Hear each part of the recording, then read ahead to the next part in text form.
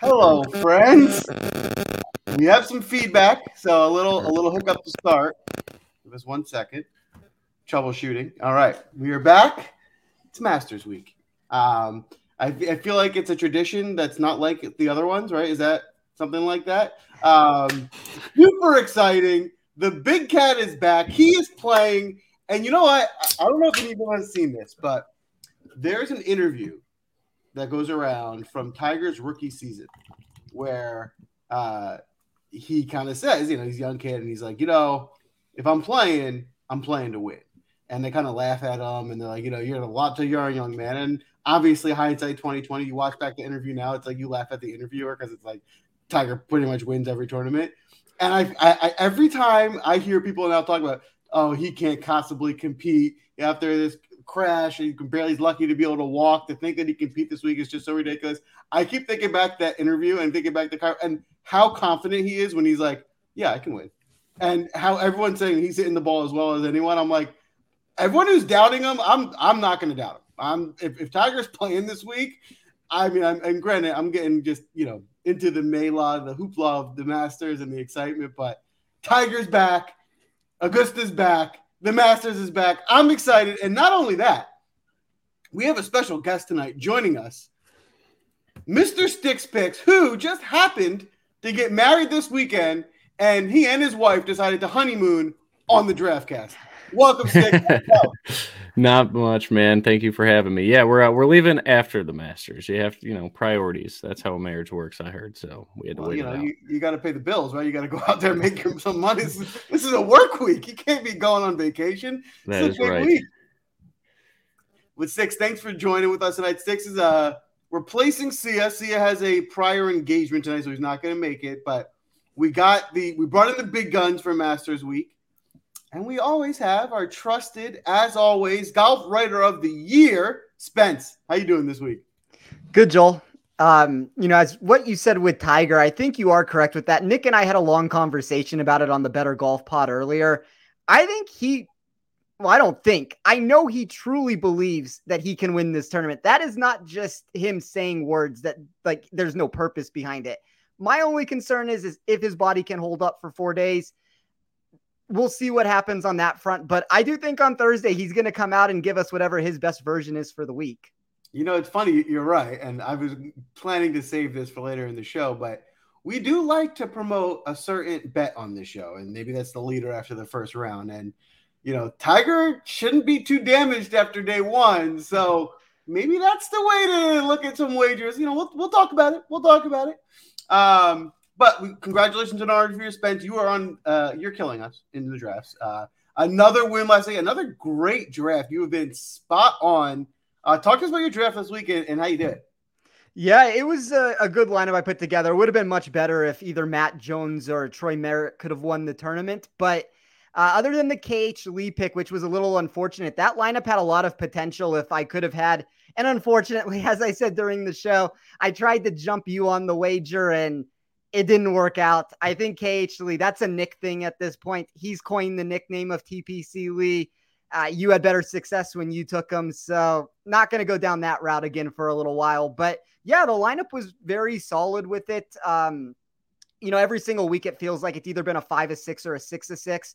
I think the lineup that I've put in for this show has either cashed 5 of the last 6 weeks or 6 of the last 8 weeks. So there's been some, we're lacking the ultimate upside with it. At some point, I'm hoping that lineup ends up coming in the top 100 and it can really make a run. But it's been a successful run these last couple months.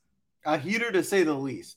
And not that I want to move quickly on from your very impressive run, but we're not going to waste any more time not talking about the Masters on Masters Week. So, again, super excited. If there's ever a week where the course breakdown is important, it's this one, right? This is a unique test for the golfers this week. It's a unique test in that there's a certain type of golfer that really will struggle on this type of a course, and there's a certain type of guy that it will benefit. So without further ado, Spence, give us the course breakdown for this week.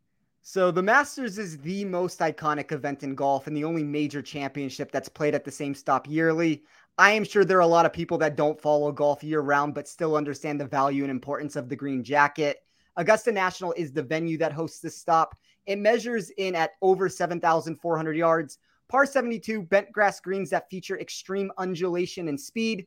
The fairways are 46 yards in width. That is longer than a typical tour stop, and likely is one of the reasons why length off the tee has been a critical proponent to pinpoint. Golfers are nearly twice as likely to three-putt when comparing Augusta to a typical track, and the slopes and uneven lies result in a 3.9% decrease in GIR percentage. I will save the majority of the breakdown that I do weekly for the Better Golf Podcast. Nick knows better than anyone else that I can go for an hour when I get started. But to quickly summarize a few takes and what I weighed into my model, I started with weighted tee to green for 20%. That is a redistribution of my version of strokes gained off the tee, approach, and around the green. The off the tee portion looked heavily into distance. The approach numbers took a recalculated proximity total to mimic past historical trends. And the around the green portion just looked at undulation at the track. Fast bent grass greens for 10%. That was a combination of strokes gained total and strokes gained putting on that texture. Weighted par 4, 15%. I am rounding up or down in a lot of spots, but there are essentially 9 holes that stretch between 450 to 500 yards. That puts us in a similar proximity range over and over again. And I reconfigured some of those trends to come up with the new metric. Par 5 birdie or better, 20%. There are going to be the most accessible holes that we can find at the course. Each yield between a 33.4 to 43.2% birdie rate. Weighted scrambling, 15%. That's all the random outlier stats that I could find and threw them into one spot. And then I finished it with a combination of around the green plus 3-putt percentage for 20%. I also created a metric after the fact that I put into a model that took 6 of the main components that I could find that you need to have to find success at Augusta. That essentially is a course-specific breakdown of the players that should be able to replicate their success the best with the form they're bringing into the week. I love it. Now, that was a pretty simple breakdown, so obviously you should be able to remember all that. But for even more simplicity purposes, Spence, if there were one stat to hone in on at the Masters, which I know is impossible, there's a lot of things to look at, but if there were one you had to pick, what would you pick? Can I give 2 and cheat a little here? Fine. I would say distance. I would say any of the short game metrics. I think around the green 3-putt. I guess that's 3 things. I mean, I can't really stick to just keep going. What else you got? You do it all over. Some combination of that. Like, and that's, in fairness, I put 6 stats into that to try to find a course specific breakdown of Augusta. It had distance in it. It had course history. It had the short game. It had long iron proximity. You had the other things that I mentioned too. So I think those are like, it's a course that we know rollover predictability here is better than any course on tour. So I do think that a lot of these stats are important to look into, and because we know what we're going to get. It's not a guessing game. The only part of the guessing game this week is how much softer is the course going to play because of the rain. That's the only thing that we have to ask the question for. That's a fair question. And Stick, I want to ask you the same question. What are you, if there was one, and I'll give you the leeway of 2 thing that you wanted to highlight for this course, what do you highlight? Golf. Just be a really good golfer. Yeah, but I'm with Spencer. I think around the green is probably my heaviest weight, but tee to green probably second, which includes, around the green as well. So pretty much just being really good at golf. Yeah. And you're right. I think one thing that you've heard, if you're watching our content, maybe probably not the first piece of content you watched this week. If you're looking around, what you've heard, right, what's common is this course, more than most, tends to reward guys with experience, guys who've played well here before. So looking at a lot of course history. But my one caveat to that would be we're in a weird time in golf in that there's a lot of a new generation coming up. And a lot of the old guard that have a good course history are past their prime. And I don't think it's fair to go back like Lee Westwood, right? Lee Westwood was great here. It's not his day anymore, right? I think I'm not going to be playing Lee Westwood. I mean, I'm sure there are people who are, and maybe he'll bite me in the butt for doing that. But I think a lot of those types of guys, I mean, one who's not that much past his prime, but I'm not playing Sergio. Sergio's getting old, right? Sergio's not the same Sergio he was. He was, he's won here. He doesn't consistently do well here, but he has done it before. So I think it's time to start looking at the new guard and which guys are going to start rising and who are going to be the new wave of guys that find long-term success playing this course. So with that being said, how are we going to find those guys? We're going to have a draft between the three of us and you, the audience participating, and we're going to find out who is not only the best drafter, which is so far Spence, but that's not going to last forever for this week at the Masters, and which guys that we are highlighting. So, Spence, you won last week. You picked the draft order. You gave yourself the first pick, and you've penciled in Jason Day, which is that's a contrarian play. Yeah, very contrarian considering I don't think he's even there, but he might be there in the crowd, which anything can happen. Tiger withdraws, there's no replacements, but still he's still there, so it's something to think about. I'm going to be picking second. The audience, you're going to have the third pick, so get your nominations in. And then the most recently married man, Sticks picks, picking fourth on the turn. It looks like Spencer was not pleased with the fact that he got Day first and he decided to leave the draft, which is an unfortunate turn of events considering he has the first pick. But get him back in. While we wait for him to get back, I will just re-highlight the rules. So it's a snake draft. Nick, you're going to get 2 picks on the way back. You have to stay within a typical DraftKings lineup salary.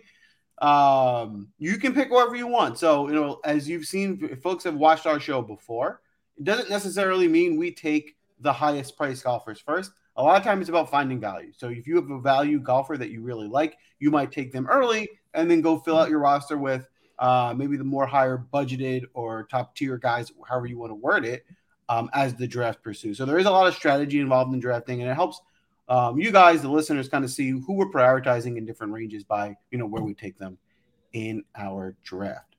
Now, I am a strict draft commissioner. So if Spencer does not come back within the next, I don't know, maybe I'll give him 20 seconds, he is going to get skipped, and we're going to start the draft because I'm sure he will be back. I know his first pick, if that helps. Well, he did write in Jason Day, but I assume that won't actually be his first pick because that just doesn't seem like a good pick, and he's usually pretty good at this. So maybe it's Rory. I'm 100% sure that's all he talked about on Better Golf is Rory. There he is. He's back. I hope it's not, and I would love the drama that would ensue. It's going to be Rory. It's got to be. Defense, Sticks has claimed he knows who your pick is, and he was ready to pencil it in for you. You got back just in the nick of time. So, Spence, you're on the clock. Well, one of the ways to try to beat me is to pull my internet connection. Well, Nick would have been correct, and it would have been Jason Day. As you can tell on the sheet right now, Jason Day is the honorary mention that I am penciling in right now for that spot until I make this selection. But this will ruin some of the theatrics of where I was going to go with this. But there's a golfer in this field. He has never won a tournament at less than 12 under par. As I alluded to, I think these conditions are going to be softer because of the rain. I think this gets up between the 13 under to, I said 15 under on the Better Golf podcast. I think it might even get up higher than that. I think this could be, a 16, 17, 18 under par winner. I think Rory captures the career Grand Slam. I don't think I needed to be the number 1 spot to take Rory there. Maybe Nick might have stolen him from me, but give me Rory McIlroy. I didn't believe Sticks when he said that. I'm surprised. Rory's your guy. Rory, where would you state his current form? Better than perception. I don't think it's as bad as people think it is. He has been incredible tee to green. I think that he comes into this week a little bit under the radar. I think for Rory to win the Masters, it's going to have to be the perfect storm that it all comes together. We need a soft golf course. We have that. We need him under the radar. Everybody just saw him miss the cut at the Valero. All the hoopla is around Tiger this week. There is no buzz around him. Everybody thinks Jon Rahm, Justin Thomas, Cameron Smith, Scotty Scheffler. He is such an afterthought this week that he finally gets an opportunity to play this tournament and just go for broke with it. If he doesn't find success, nobody thought he was going to find success. If he does find success, all of a sudden he does it with none of the, the random buzz behind him on it. So I think the form's better than you think. I think this is the perfect course for him. He's a high ball flight hitter. I think on these soft greens, he should be able to stop the ball on this surface. And if you're going to tell me that the greens are a little bit softer over the first couple days, that should limit some of the 3-putt percentage problems that he has. So I think this is the perfect year for him to win this tournament with the way everything has played out. I love it. What a great story that would be if Rory finally takes the Masters this year of all years. Yeah. All right. Well, that's interesting. That's a good pick. For me, I'm going to go a different move. I'm going to go a little strategic. I think there's a few guys at the top that I would be happy with. I think, value plays are what I'm going to prioritize here, making sure I can fill out a competitive roster of 6. So with my first pick, I'm going to go ahead and take Matt Fitzpatrick. I love Damn the you, form. Joel. I was going with that on the turn. I love the form he's been in this year. He's been playing just great golf. 4 top 10s in his last 5 starts. He has a history at the Masters that's good, not great. He doesn't have any top 10s. I don't think he has any top 20s, but he has a lot of top 30s and 40s and things like that. So I think he's a better golfer this year than he's been in the past. And kind of combination of that form now with the fact that he's competed here, he hasn't done poorly, is a nice merge for someone who's 7,700. So that he finished top 10 his first time out back in 15 or 16. So yeah, never missed a cut. So that's 7th in 2016. Nick, let me ask you this question. Were you planning to take him on one of your first 2 selections? First pick, yep. Well, then he wasn't going to get back to me, so I guess that makes me feel a little bit better. But really like the selection, Joel. I think it's a very sharp play. Thank you. I will say I also do. I have so far won outright, and it's on Matt Fitzpatrick. So that's my play this week. I like it. Thank you. All right, audience, you are on the clock. We need your. Oh, it looks like you already have a. I love your. You know what, audience? I'm giving you guys a thumbs up. Great speed tonight. It's Masters Week. You're on top of it. I'm proud of you. Pencil him in for DJ. I think it's a good pick. I think DJ's priced up for his, in my opinion, I think he's priced up for the form he's been in more recently. But in terms of this course, in terms of having someone that has a history of being able to compete here, a pedigree that can compete here, I think DJ has the upside to win this tournament without the ownership because of his price. That's going to hurt you. So I think it's a really solid pick. I would agree with that assessment also. My model likes Dustin a lot this week. It just so happens to like Rory a little bit more, but I think that these softer conditions do play into Dustin's hands also. And I just want to throw this out there. This is how we saw him win. Granted, it was in the fall. You gave him softer conditions in 2020. He shoots 20 under par and he runs away with the thing. So I think that that's in play again. Yeah, for sure. And we've seen his, the last 2 weeks, he got down to the Final Four in the match play tournament. He's been playing, a bit better. I mean, his form is starting to round the shape. So maybe it's just a perfect storm of events coming into this week. Nick, as your first pick on the DraftCast and as a married man, I'm very excited to see what you come up with. Billy Horschel. No, Billy Horschel. Oh, God. I'm going to go upper mid-tier back-to-back here because I like what it does for the rest of my build. It easily fits Matt Fitzpatrick in it later. Thank you, Joel. I'm going to go Xander Schauffele, and on the turn, I'm going to go Patrick Cantlay. Oh, my God. I think these are guys that we're used to seeing in the mid-10K range. Ownership's not going to be crazy high this week at all, and they have tons of win equity. Both have very good history here.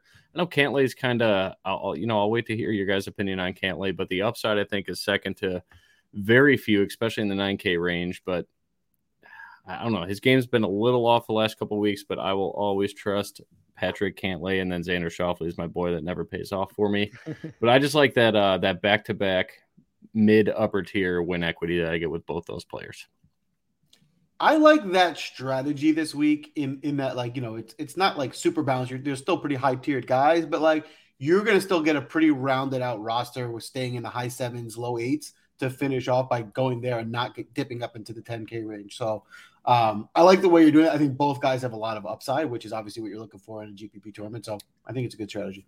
Yeah, and there's a couple guys I love in the 6K range that kind of will raise that average salary remaining too. So that's kind of the builds that I'm looking for is one punt guy that I could trust and maybe 2. I don't know. We'll see what we do in this draft. It's a very unfortunate turn of events for me. Wanted Matthew Fitzpatrick. I wanted one of Xander or Patrick Cantlay. I figured I could get one of them. None of them made it back to me. So it's going to be a little difficult spot I'm in right now.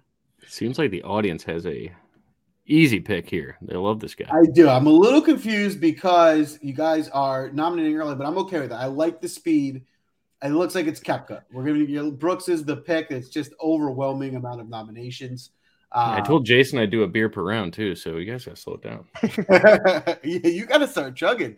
Again, the audience, I think this is a great start. You will have to kind of come together and make sure you can round out this team with some of those, more budget guys. But at the top, I think those are two guys with really high upside at this course. Yeah. All right, I'm on the clock. So as I am kind of fostering this draft, I actually wasn't paying attention. So let me come down here and make my next pick. I might stick to my strategy of staying budget. And before I go up top and start picking out guys that I really want to spend up on, I don't think I need to there's a guy I want that I think I can strategically wait on, which is I was going to say, can the board afford him? That's a good question as well. I don't think we can.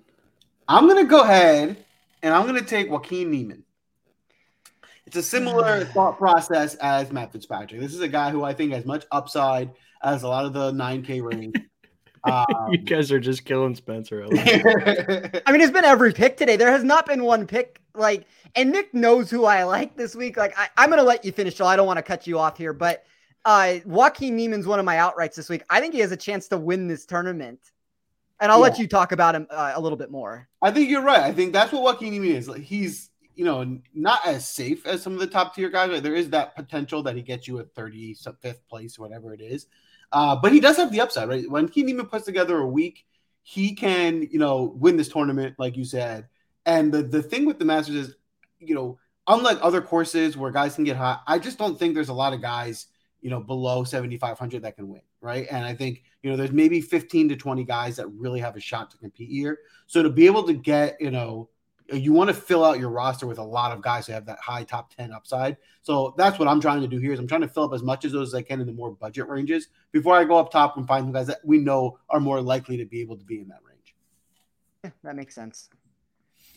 All right. I guess I will move us along with 2 picks. Unfortunately, I don't have 1 pick right now. So give me a second to try to figure out where I want to go with this. Take your time while you're thinking.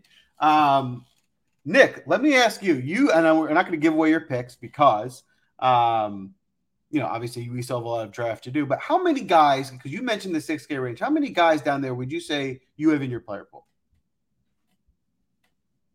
This week, I will give you the exact number. I just built all my lineups. It is 34. How many guys in the 6K range do you have in your player pool? 6K range. Sorry, I don't know if I heard that. 9, but in my build rule, no 2 can be together. So one minimum or one maximum per lineup. There's 9 guys. I like 3 of them for whatever it's worth, but I needed the last one. I'm not going to draft him. I doubt anyone will. I had to squeeze in Mac Hughes, and I hate it, but I needed to. Spencer will know the guy I'm talking about, but I ended up with 20% of a guy that's going to be 0% owned. It's I can't do that. So I cut him to 12, and I had to add a little bit of Mac Hughes, and I do not like Mac Hughes at all. But yeah, it's 9 guys. But if you guys use optimizers or anything like that, I always like to make a rule. I call it the trash bin. I don't know if this helps anybody, but the trash bin is a rule I have. I put the guys in there that I think have severe miscut equity. And I have a rule that I could only play one of those guys per lineup. So I do not want 2 of the trash bin together. I don't know if that helps anybody, but it seemed to help me over the past couple of years, so I stick with it. Yeah, I think that, and I like Mackenzie Hughes. I know I talked about it a little bit on Better Golf Pod. Not going to be playing a ton of him, but I do think that you can put him into lineups. Maybe the softer conditions end up hurting him a little bit, but there is upside too. Relative upside to be had for him. If he came in the top 20 or 30, I don't think it would be a shock. Yeah, the putter can get hot. That's the only reason I put him in. Is okay, if he could find the green a little bit, the putter can get hot. Just make the cut at that price is all you need. Yeah. All right, guys. I will make a selection right now, and this is not what I was planning to do at all with this. With my first pick, I don't know where you were planning to go, Joel. I could be going up top and getting a player that you might have wanted. I think I'm probably the only person that could take him from you. I'm going to take Justin Thomas and just go a little bit more boom or bust with this lineup than I was hoping for. I really wanted the players like Matthew Fitzpatrick, Joaquin Neiman. There was a lot of those mid $7,000, low $8,000 players that I wanted to get into my pool. If I'm not able to go that route now, give me the two guys at the top that I think have some of the best win equity in this tournament. And on the spot, I'm going to try to figure out how to round out this lineup and do it in a fashion that makes sense. So with the next play, I have to drop down a little bit. It's more ownership than I would technically like to take on, but there's a lot I like about him this week. If you have an offshore book, there are books where you can get him top 40. He has good course history at this tournament. He has 4 top 34s in his last 4 attempts. As I said, ownership's a little bit higher than I would want, but I am going to take Siwoo Kim at 7,100. I like it. Yeah, Siwoo Kim is definitely a GPP play for me, but like you said, he has upside, and we've seen when Siwoo Kim puts a week together, he competes, right? He can play as a lead at golf with the best of them. So I think he's definitely a good tournament pick. Yeah, I have a little bit more ownership on this lineup than I was ideally hoping to have. Thomas is going to be very popular. Siwoo is going to be very popular in the low $7,000 range. I assume at some point I'm going to have to try to find a contrarian play, but I guess we'll see where it ends up going. And with the Masters week, I think we were talking about this a little bit before the show. Nobody's that highly owned. Even at the highest ownership, it's maybe low 20s. So, you don't want to take all the highest owned guys, but for the most part, you can pretty much feel free to play well. As long as you get a different, at least in 1 or 2 spots, you should be okay this week. That's true. All right, so I'm going to stick to my theme. Now, I'm going to take a guy who I normally don't like. I rarely play. I just think there's a lot of stars aligning for him this week. And again, back to my theme of trying to find value guys. He's coming into this tournament in really strong form for who he is. He has a pretty good history here. Now, he hasn't played here in a few years, but in my opinion, he's in the best form he's been in since playing this tournament. And I'm going to take Russell Henley. Again, this is a guy who's just, it's the recent form. He's been playing really well. I think you're getting him in his best golf, and he's done well here in the past. And again, at 7,800, I really like how I'm rounding out my lineup where I can start to get in the more expensive range now with comfort in my value picks. Yeah, I think you've taken 3 guys that have very high made cut equity to them. I love it. All right, audience. Again, your pick is already in. Audience might win the MVP for drafting tonight because honestly, you're doing a great job on top of things. See on draft night, the pick is in. It's Gary Woodland, and it's a good pick for where you guys are. You need to find some value. A lower price guy. Gary Woodland's form has been really good, and it's not just been a week. It's been at least a month or so, dating back to the Florida swing. He's been playing really well in the 6K range. A guy with experience on this course. I think that's a really solid pick. I know Nick has an opinion on Gary Woodland. If you would like to give one before I do. Yeah, I mean, it's the recent form for me. It's 6,900 and a guy with win equity. I know there's, like Joel said earlier, there's not many under 7,500 that could win. I think Gary Woodland's one of them. I don't think highly on that, but if Gary Woodland, let's say someone that finished top 5, if we're talking the 6K range, there's always a couple weird guys that finish top 10 or top 5 at the Masters. Gary Woodland would not surprise me at all. I like his game. He's long off the tee. The approach is getting much better. He's making putts. I think it's a really good course fit for him. He's probably going to be insanely popular at that price because he's got the name equity of Gary Woodland, but I don't know. I like the pick. He was on my list to take second on my next pick. So I need to readjust. The only thing I don't love is the course history has not been good for him here. Miscut in 2015, miscut in 2017, miscut in 2018, 32nd in 2019, miscut in 2020, and then the 40th in 2021. So through those 6 results, he doesn't have anything better than a top 32. Do you need much better than that, though, at 6,900? It's kind of like Fitz, like what Joel did with Fitz at 7,700. If he just finishes 35th, that's great. You avoided a landmine at the 7K range. Someone that will miss the cut, I'm sure, will be in that price range. But I just look at it that way. Can Gary make the cut? And I think it's a really good chance he does. If you think he can make the cut, then yes, I will agree with that. I don't know if I necessarily believe he's going to. I think Fitzpatrick's in a different zone because not only certainly. Not only do I believe agree too. Yeah. And not only is he going to make the cut most likely, he does have top 10 potential to him. I don't know where I actually think Gary Woodland's going to finish in at 10.5, 11.5, 12%. It does start getting a little bit worrisome if he doesn't make the weekend. And you guys are, sorry, go ahead, Joel. I agree. I think you made a really good point. My only counter is what I was saying earlier in that I think if you look at just course history and try and build out the field, you're not going to come up with the 40 guys, right? There's not 40 guys here that have a really strong course history because, like I said, of the changing of the guard right now, right? A lot of those old guys are kind of getting washed up. The new guys are becoming, they just don't have the history. So there is going to have to be some sort of shift in somebody moving up in terms of history because it just doesn't exist. Yeah, I think that's fair.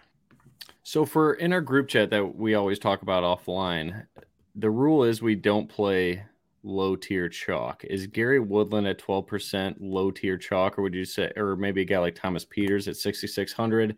He's going to be in similar ownership. Is that considered low tier chalk? Are you only deciding like 15% and above at that price range? Because to me, like now that Spencer talks about it, like I don't know if there's any leverage to playing Gary Woodland in anything other than cash. In my model, Woodland is I'm scrolling through the names right now. I believe he is the highest owned guy I have in the $6,000 range. He's higher than Peters now? According to my numbers, yes. So what are your thoughts on that then? Yeah, I mean, listen, I think you have to think about this. I mean, there's twofold, right? I think, like we said before, you can get creative in how you get, if you have other low ownership and you want to find a value guy there, you can do that. But also think about the tournament you're playing on DraftKings. If you're going after the $15 millionaire with all those people, you don't want to play a highly owned 6K guy because that's going to be tough to differentiate yourself. So if you're playing a smaller single entry, I think he's probably, fine for that. But if you're going for the big dog, it probably doesn't make sense.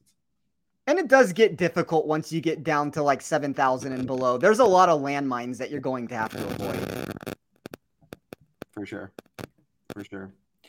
All right, Mr. Nick, Sticks Picks. You were on the clock.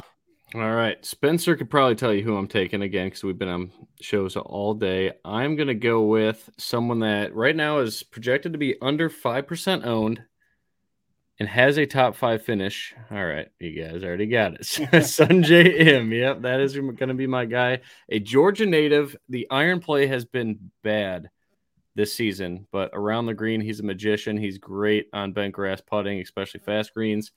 So I'm going to go with Sungjae Im. He is one of my favorite GPP flyers this week. If you're going to play a lot of chalk, I think a guy like Sungjae Im, especially like the pivots in that area, I would believe. I don't know. Do we go this in depth on the show, or am I overdoing it here?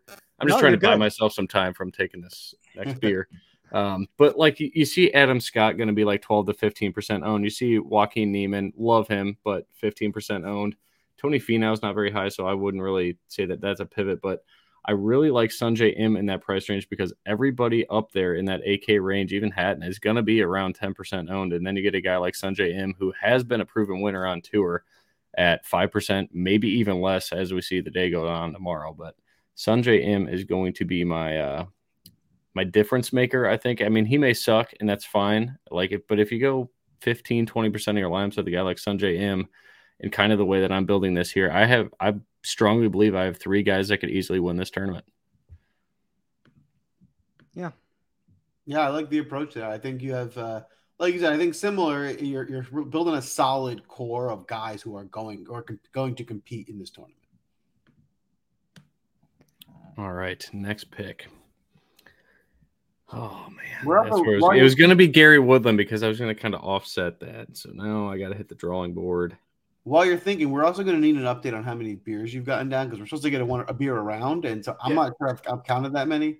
Okay, all right. I'm on number 4, so I'm trying to stay ahead of the pace here. Well, hopefully these picks will eventually start getting worse. Gosh, Spencer, I hate it, but I need someone with some course history. Give me Webb Simpson. I don't know what to do. I don't know how I can possibly round out this lineup right now. I really like the Webb pick. That was the guy I was considering with my last pick between him and Henley. Again, there's certain guys you kind of have to fade here, and Webb's not one of them. Webb's a guy who's shown he can play this course. He, for a guy at 7,500, there's obviously risk. Win equity, baby. but you know there's win. You know there's upside with Webb. So I think when you're fishing for 7,500 value, Webb is definitely someone that I'm going to be considering as well. Yeah, I think his ownership's sub 10% too. Spencer, what do you got on the model now? Let me look. We'll wait for Steve's article tomorrow. That's pretty much my Bible at the end of all my tinkering. I just need to read his article on Win Daily Sports, and then it's like, all right, we're good or we're not. Yeah, 8.3. He's sub 10. I'm gonna love Webb Simpson. Yeah, 8.3 right now. And let me follow up with what Nick said. Steve's article is the most accurate ownership article we get all week, and you're gonna find. So tune in tomorrow, look at the ownership, and that's gonna be especially important this week. Understanding where you can find leverage. So definitely check that out. Yeah. Audience, round of applause. Just excellent job. Draft pick speed, nominations, all around. Audience, you're the real MVP, honestly. But the pick is in. Adam Scott. And you know what? I really like how much you're all in agreement. I mean, it's literally the only guy even nominated for this pick. Everyone was wanted Adam Scott. So you guys are really on the same page as an audience. You've built out so far a pretty balanced roster. You have 2 picks in the mid 7K range to finish. The challenge you're going to have is we've really been kind of picking at the 7K range already, so you're starting to get limited in options. Had you been able to pick from the entire field, you'd be in good shape. Now you got to get creative, but there's still some guys out there that you'll be able to get to round out your squad nicely. Yeah, I kind of like Adam Scott a little bit. Like Nick and I had this conversation also that there's a lot of guys in the lower $8,000 range that both of us might like a little bit more, but I don't have anything negative to say about him. He's a former winner here. Like there is upside to be had with him. I do think that the short game is so much better than it used to be. Like he can get hot with the putter now. And that's something that, we didn't see for a bunch of years with him. So I don't have a problem with the play whatsoever. I love it. All right, so I'm back on the clock. It's time for me to take someone a little higher priced. I'm going to start rounding out my squad. And funny enough, what landed to me, I wasn't planning on going this route, but it's kind of how it fell with who you guys took. I'm actually going to take the highest owned golfer probably in the field, which is Cam Smith. I mean, Cam Smith, I think, has been playing great. He certainly has upside to win the tournament. And I'm getting him at still, barely, but still sub 10K, which allows me to still kind of really round out my roster. So I really like Cam Smith this week. From a GPP perspective, I'm not sure how many shares of him I'm going to have because there's the catch-22 of he has that upside and he's still sub 10K, but he has 23% ownership, which is a little high for this field. So I'm still determined on where I'm going to play him in GPPs, but for the draft, I really like him as a pick here. From the MME player in me, do you think that is too much ownership for a guy like him? Because it is like the one downside of his game is he doesn't hit a lot of fairways. You don't really need to do that at Augusta, and he's very good at scrambling. So, what is the weak spot of his game when he's a lights out putter, great around the green, a good iron putt? Like I was telling myself this, I like right when I saw 25% give or take at the ownership projection, I just wanted to take him out. That is what I did with Corey Connors for whatever it's worth, but I saw him. I was like, I just don't see how he doesn't finish top 20. And I know we probably want more at 9,900, but the way I'm building my lineups, I will be different elsewhere, so I could have some leverage to get me up there. But I don't see anything bad about Cam Smith's game to fit at Augusta here, and he's been so well here. I don't know. Well, for me, I feel like he should be 30% owned, 35% owned when he's sub 10K like that, but I don't know. I'm playing it the same as you. I think because you have to rely so much on history here, and there's going to be ownership at some of those guys that have done well here. My idea is I'm going to put a cap on total lineup ownership. So in those lineups, I'm going to play some of those higher owned guys. I'm just going to make sure that when I have them, I have some leverage in other areas in that lineup. Yeah, absolutely. Spencer, Cam? Well, I guess the only other negative to say about Cam, I like him. He's number one in my model. It's a very slight hit, but it's just worth noting if we are trying to find a reason not to play him. Maybe the distance. Maybe he doesn't have the required distance to win this tournament if it's softer. If he's not getting the rollouts and he's a little bit further back than everybody else. But yeah, I kind of agree with the overall sentiment with it. Like he should be 30% owned and he's the number one player in my model. His short game is superb. And when we saw him in softer conditions in the fall, he came in second. So that point doesn't really make sense based off of that. And I don't really think there's anything negative to say about him other than the ownership. And if that's the only negative you can find, you can always get different in other spots. Yeah, and his long irons are so good too. So whatever he lacks off the tee, I think he's just fine. I mean, his par 5 scoring is so damn good too. So he finds a way to get there. Yeah. All right, guys. I'm gonna say this: I haven't made one of these selections, but you guys have eaten apart that like mid $7,000, higher $7,000 range. I would have really liked Webb. I mean, there's a bunch of players I would have liked. I probably can't afford one of them. I would have liked Fitzpatrick. I would have liked Henley. I'm going to do something that I didn't plan on doing here, and I'm going to leave myself in a precarious position at the very bottom. If you look at how much money I have left, this might not be the route that you would initially think I'm going to go, but I'm going to take two $8,000 golfers, and it should leave me in the mid $6,000 range to close it. So the first player I will take is Tyrrell Hatton at 8,000. Look, the course history has been volatile, but it's kind of to the point that what Joel said, he finally showed some life at this tournament last year, coming 18th place. He's fourth in my model when looking at his current form, the 9th at the match play, the 21st at the Valspar, 2 top 13s at the API and the Players. I think that the form is really good for him right now. I think the ownership at 11% is perfectly fine. And the same thing with the other player that's going to be 11% owned. And maybe the form isn't quite where I want it to be, but he showed some life at the Valero. He showed a little bit of life in his round 3 match against Xander. I'm going to take Tony Finau based off of the course history we've seen from him. 3 top 10s in 4 career attempts. We know he has the length. He's going to have to clean up the around the green game. That has been troublesome week after week. It's not the spot where you want to run into a problem there. But if it is softer over the first 2 days, let's get through into the weekend, and then let's go from there. So that's going to kind of only give me a few options to play with at the bottom, but it's hard. It's only a 90-person tournament, and like that's something that's worth noting. When we have 4 of us drafting here, it's going to quickly eat up a lot of these players. You're right. Yeah, especially here, right? Because I think someone in the chat made a really good comment in that essentially it's 70 golfers, right? Maybe less. So exactly, the ownership is going to be higher. You're going to have to kind of, especially with this draft, you're going to have to make some of these tough decisions right now. Spencer's going to draft Patrick Harrington. I know it. All right, so I'm back. I'm going to take a guy who I feel like is super underpriced this week. Now, it's a very risky pick because I don't know how healthy he is. No, not the big cat. No. But he withdrew. He had a great showing at the Players. Then he got hurt at the match play. Paul Casey, can certainly, if he's healthy, he can top 10 here. Definitely. The concern is he healthy, right? He could barely swing at the match play, which was 2 weeks ago. He says he's healthy. That's where I'm taking my pick. I'm taking his word for it. He says he feels good. So I think he's here. He's playing. He says he's feel good.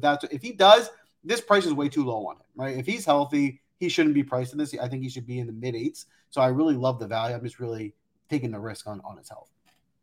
Yeah, and as far as the match play is concerned, I'm sure he pulled out of that tournament to not get hurt for the Masters.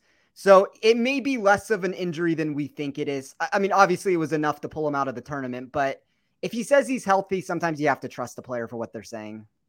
Yeah, and that's where I am here. I'm just going to take him at his word and hope. So, audience, you're on the clock. We're going to get your nominations in now. We already got one, but we do have a few comments. So I want to just kind of go through some of the comments here and answer some of the questions. I did see a question for me. What's the total ownership you want to go over? That's a good question.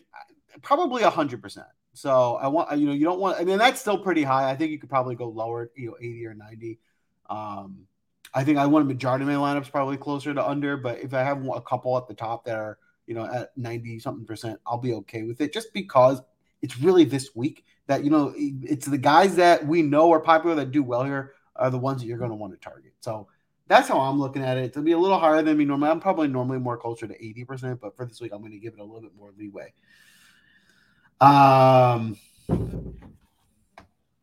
All right, audience, who do we have here?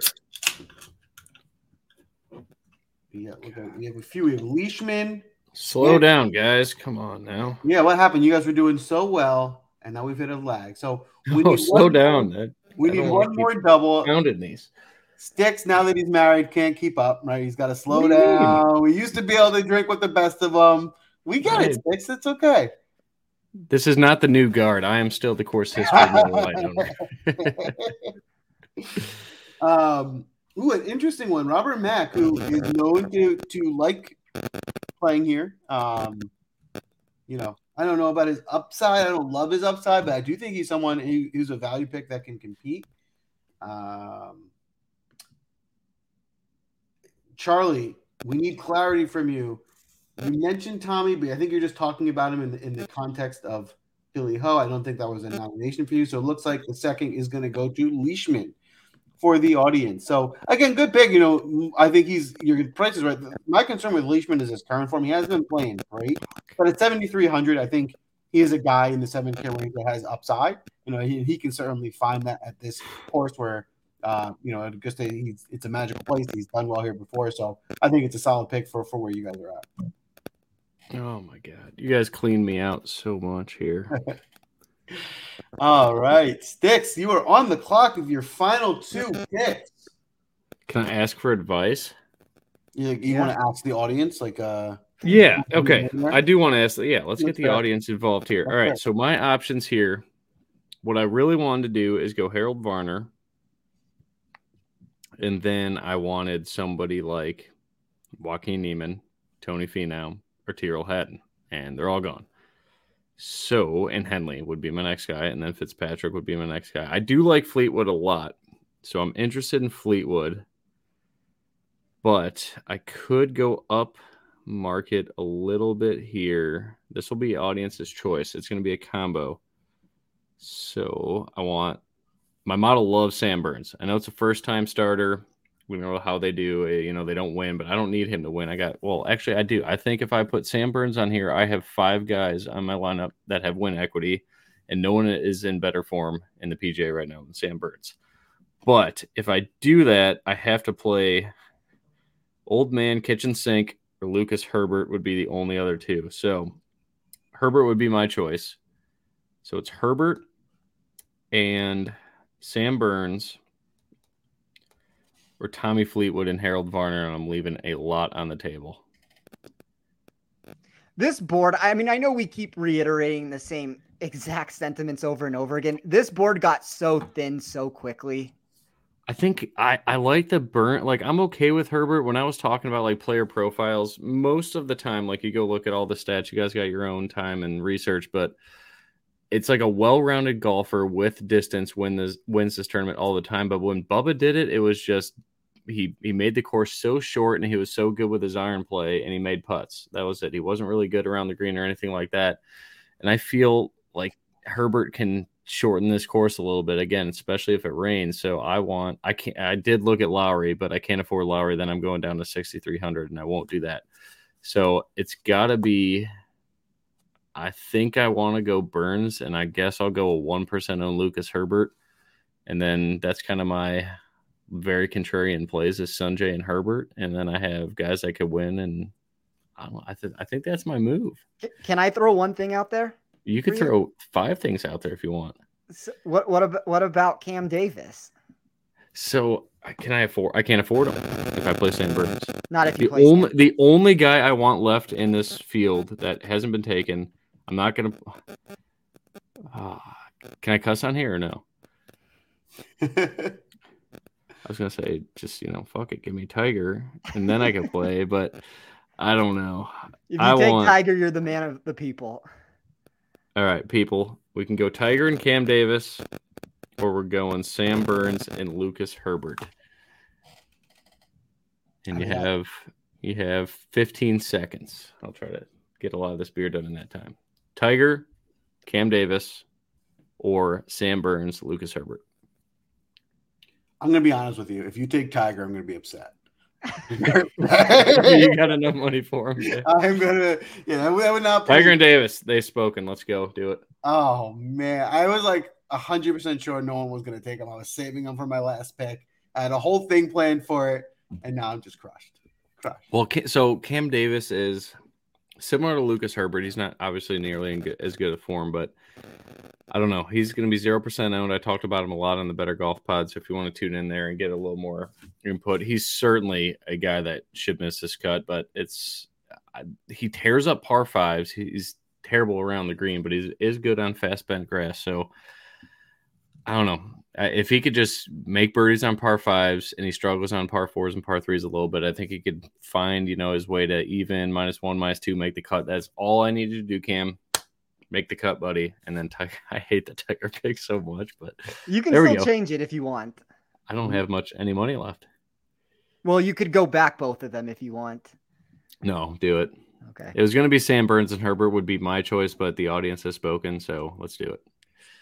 Unless, Joel, do you really want Tiger that bad? I don't want to fugazi the draft. It's your pick. I did want him. I'm upset about it, but all right, give me Burns and Herbert. I'm doing it. I'm a cop out there. All right. I'm not going to complain, but I wasn't going to make you do that. I tried so hard to get you off of Herbert. I tried so hard to make it work. Yeah, I do not like it at all, but I like the other 5. Wow. Audience coming back with a vengeance on their last pick. They can afford Connors, right? That he's 6,600. Yeah, to the T. Yes. All right. That's a good pick. I mean, that's a great way to round out the class. Listen, I think so far, that we have 2 solid squads in. And like Spence said, I think it's drafting 6 teams is tough and it's kind of a thin field. But I think, so far I like the looks of both of these squads that are already in. I think the audience, Nick, you did a really good job.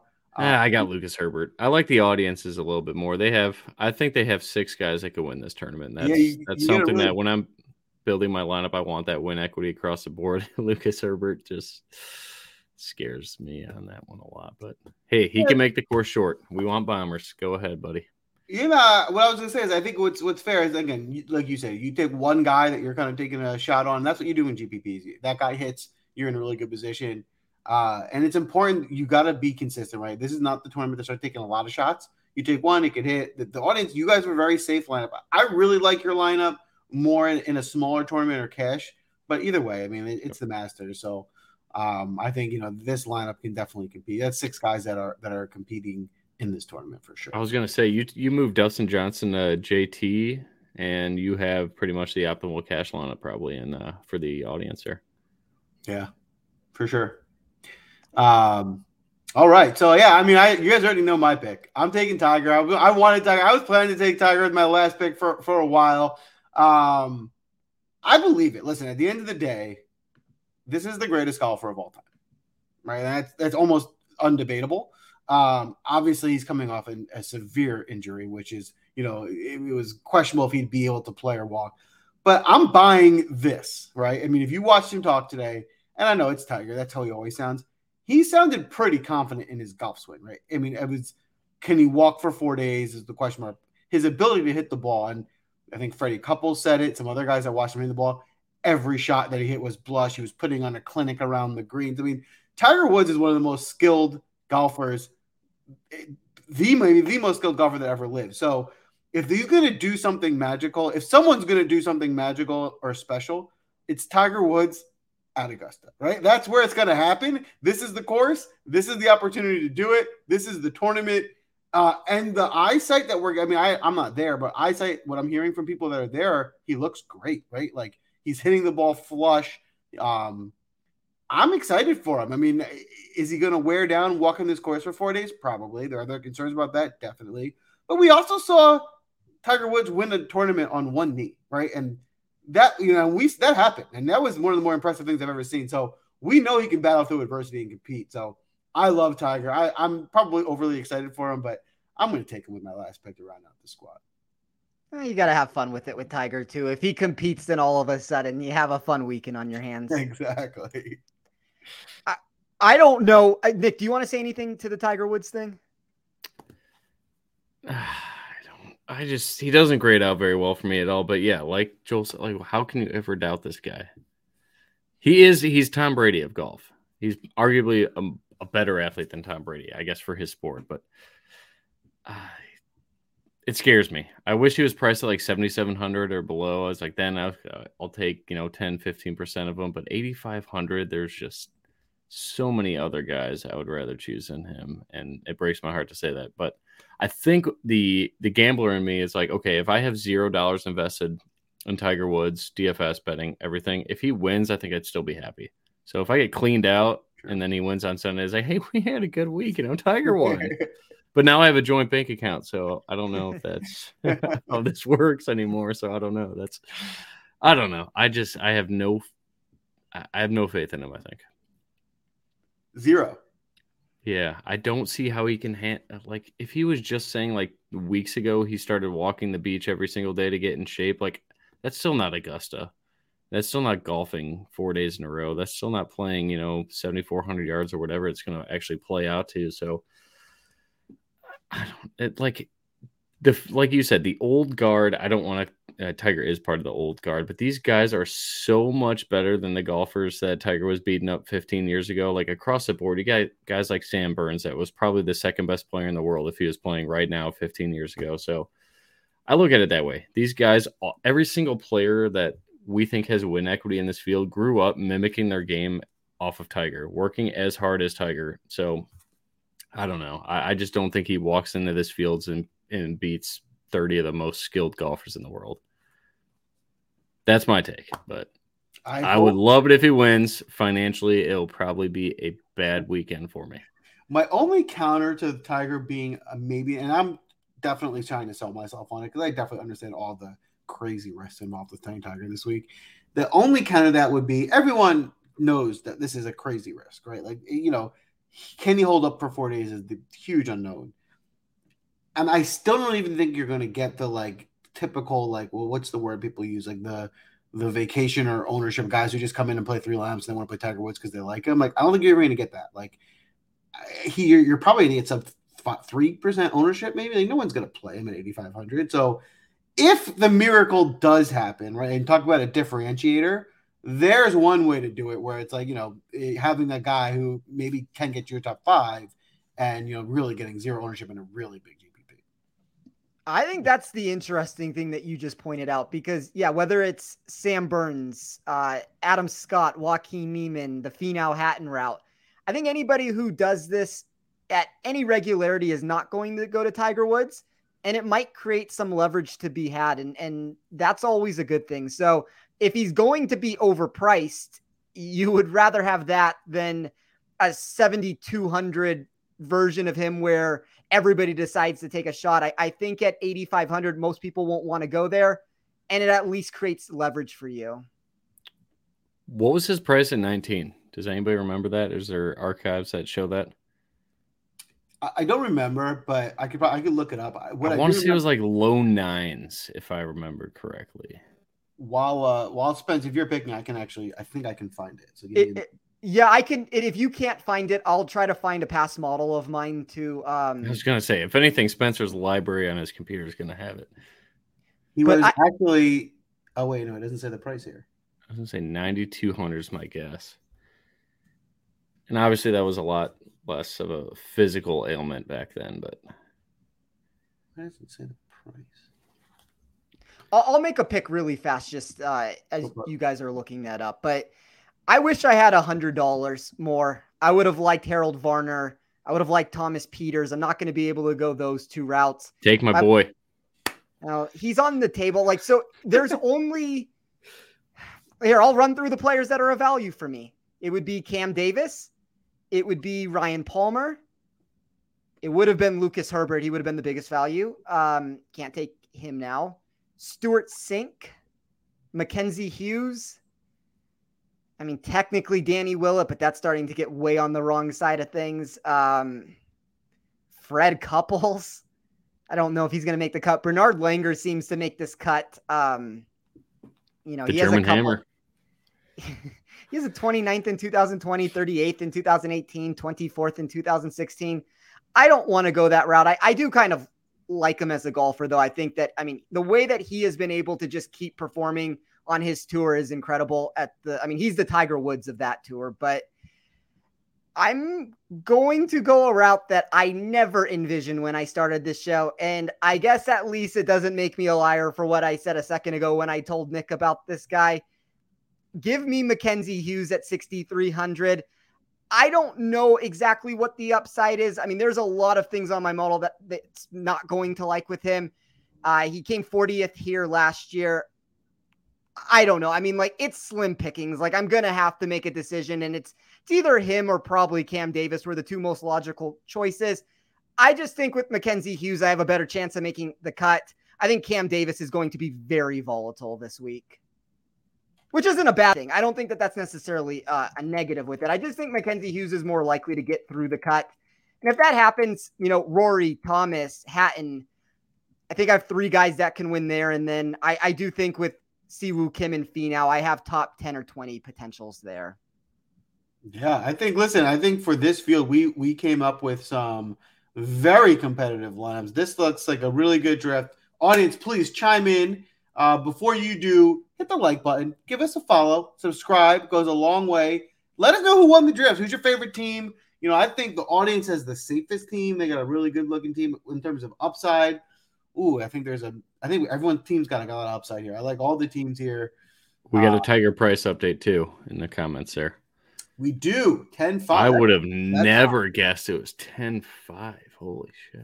What I was gonna say when we started looking that up is I remember back then, even still, everyone still loved Tiger so much, and he was still healthy that like he was just inflated. Even in betting markets, everything he was still Tiger, and so everything was inflated, right? And he would still always be the highest priced guy in the numbers, and he'd be over-owned just because he was Tiger Woods. So at least we're not getting that anymore, right? So that was a little bit different.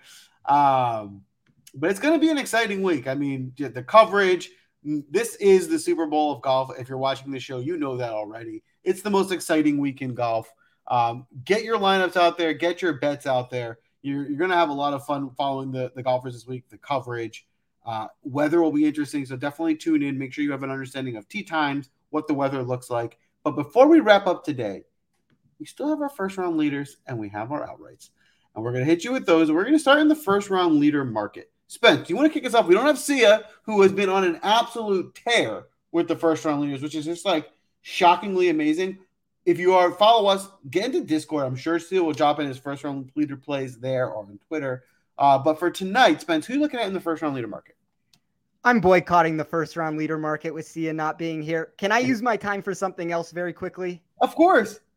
So I was able, I know that it was written into the chat that Tiger Woods was 10,500, but just to throw it out there, number one golfer was Rory McIlroy at 11.6, Dustin Johnson 11.3, Nick's boy, Justin Rose 10,800, Tiger Woods was 10,500, and then the guy who probably should have won the tournament, Jason Day 9,100. So just interesting prices to throw out there. And Tiger Woods that week was number 6 in my model. We got another comment here from Ivan. He was 14-1 to win that week. Yes, he was 14. He was the that's insane. So Rory was 6-1, Dustin was 10-1, Rose was 12-1, and then Tiger and Rahm were both 14-1. The one I'm most surprised about is Rose. I felt like Rose Rose was still an elite golfer in 2019. His course history entering that week. So in 2018, he had come in 12th, 2017, 2nd, 2016, 10th, 2015, 2nd, and 2014, 14th. Yeah, I mean, I guess there was a lot to like about him. I don't know about at a 12-1 number, but yeah, the course history was great. And the current form entering the week, he had won. I don't know what tournament it was. I did my model a little differently back then, but he had won a tournament 3 weeks prior to that. And he also had come in the top 10 3 other times. So he was coming in pretty good form then. Yeah, that makes sense. All right. I love it. Nick, how about you? You got anyone in the first round leader market? I'm not worthy, no. Yeah. First, I don't know if I've ever hit a first round leader. Ever. We can't disrespect the first round leader market. And Sia wins every time. Like, wow, I don't even. And it's fair. Sia does win every time, which kind of makes us feel like we're almost cheating on Sia by even making plays. And he's the winner. We're going to count these half-ass picks that aren't going to win. So I'm just going to give one, right? And I pretty much told you who it is already. Listen, if you're going to play, I can't help my excitement for Tiger being back. I just can't help it. I feel like we're going to get something special if he can't compete for 4 days, which is a very, very likely possibility that he can't compete for 4 days.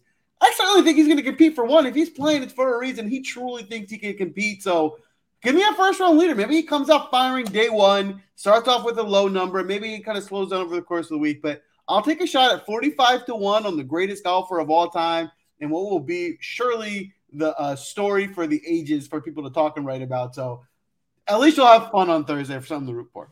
I don't have the price in front of me right now. I will give one just to have, something to give in on the show. But give me Joaquin Niemann at whatever price he is. I can tell you. Give me 1 second. Joaquin Niemann, 55-1. So you're actually getting better number on him than Tiger. That's a good number. That's a really good number on Joaquin Niemann. So there you have it. Some first round leader play. Some fun. All right, I got one. There we go. Nick, who you got? Give me Tommy Fleetwood, 55-1. I like the Fleetwood call too. Early tee time, should be receptive greens. Go get it. I think that's the range to target for first round leader. I think those are the guys that are, very competitive still in this field, but that's still getting a pretty juicy number at 55-1. So there's a few guys in this range that I think are attractive between the guys we listed, Niemann, even Casey, Webb Simpson, 60-1, Fleetwood. I think those are the types of bets I like in the first round leader market. Yeah, I would agree with that. All right. Now the outrights. We're going to wrap up here. Spence, you want to kick us off in the outright market?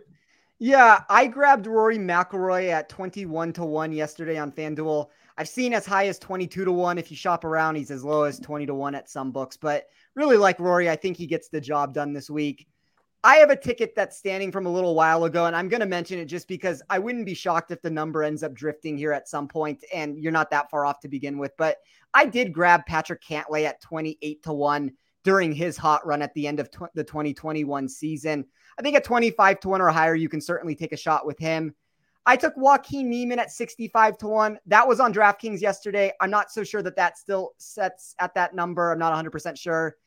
Tony Finau, 80-1. That was a points bet number yesterday. I saw that dropped. Tyrrell Hatton, 95-1. That was a FanDuel price. And then Siwoo Kim at 110-1. That was the very first wager that I made this week. I love it. Nick, how about you? Who you got in the outright market? So I tailed the Rory pick. And then I went Victor Hovland, 22-1 on PointsBet. Sam Burns, 50-1 on DraftKings. And Sungjae Im, 75-1 on DraftKings. I love it. And for me, I'm going to wrap us up. I like, as I mentioned already on the show, my first bet in was Matt Fitzpatrick at 55-1. I also like in the kind of relatively smaller field, another person we mentioned on the show, Joaquin Niemann at 65-1 in and outright. And I'm making two Hail Mary long shots, where I think you're just getting a good number in Webb Simpson at 130-1. You're probably better off taking him as like a top 10 with some upside in that. Winning the tournament might be tough, but listen, Webb Simpson gets a hot putter. He has a lot of upside. And my real Hail Mary, small bet, but one that, I think he lives in the area. He could be interesting this week, was Luke List. Who certainly can bomb, who might benefit from the wet conditions, and maybe he has a little bit better, knows the course a little better because he does live close. So someone who I think can maybe put together a week this week. And again, I don't know if I mentioned Luke List is 150-1. You can always talk me into Webb Simpson. I really think there's some upside there, and I think he's getting healthy. I really like his DraftKings price for sure. That's a wrap for the DraftCast tonight. Nick, again, congratulations on the nuptials. Super appreciative of you coming on to join us tonight. Any parting words for the fans? No, not really. I got to finish the 6 beer real quick. It's just a little bit left, but yeah, that was a quick 6-pack. Not gonna lie, I'm gonna go to bed soon. But quick. Oh, sorry. Anybody like Will Z? He's a full fade for me. But I wanted your guys' opinion on it. Joel, you can go first on it. I'll give my answer second. He's not a full fade for me. I'm not heavily on him. Listen, he showed he can compete here with the tied for second, right? The one reason why, there's something I like about him, or I can't fully fade him, is because his price to upside is so good. Like, you can build some unique lineups in his kind of price range with him is that price and with some upside. So I like him from that perspective. I don't love him on this course. So I'm not going to be overweight to him, but I'll have a little bit of it. Yeah, I said this on the Better Golf podcast. The two of the 6 or 7, I don't want to say most mispriced players. I guess it would be guys that their upside is not quite what their price tag is. Would have been Corey Connors and Will Zalatoris. When you add the ownership to it, I don't know that they're full fades for me, but I'm definitely lower than the market on those two players for that reason. Yeah, I have a similar sentiment with him there. All right. Well, that's a wrap for Masters Week. Again, it's the most fun golf week of the year. So get in there, get your lineups in, follow along, have fun with it. Get in Discord. We'll be talking about it. Get on Twitter. We'll be putting more bets and picks out. So, the conversation's ongoing. Good luck this week.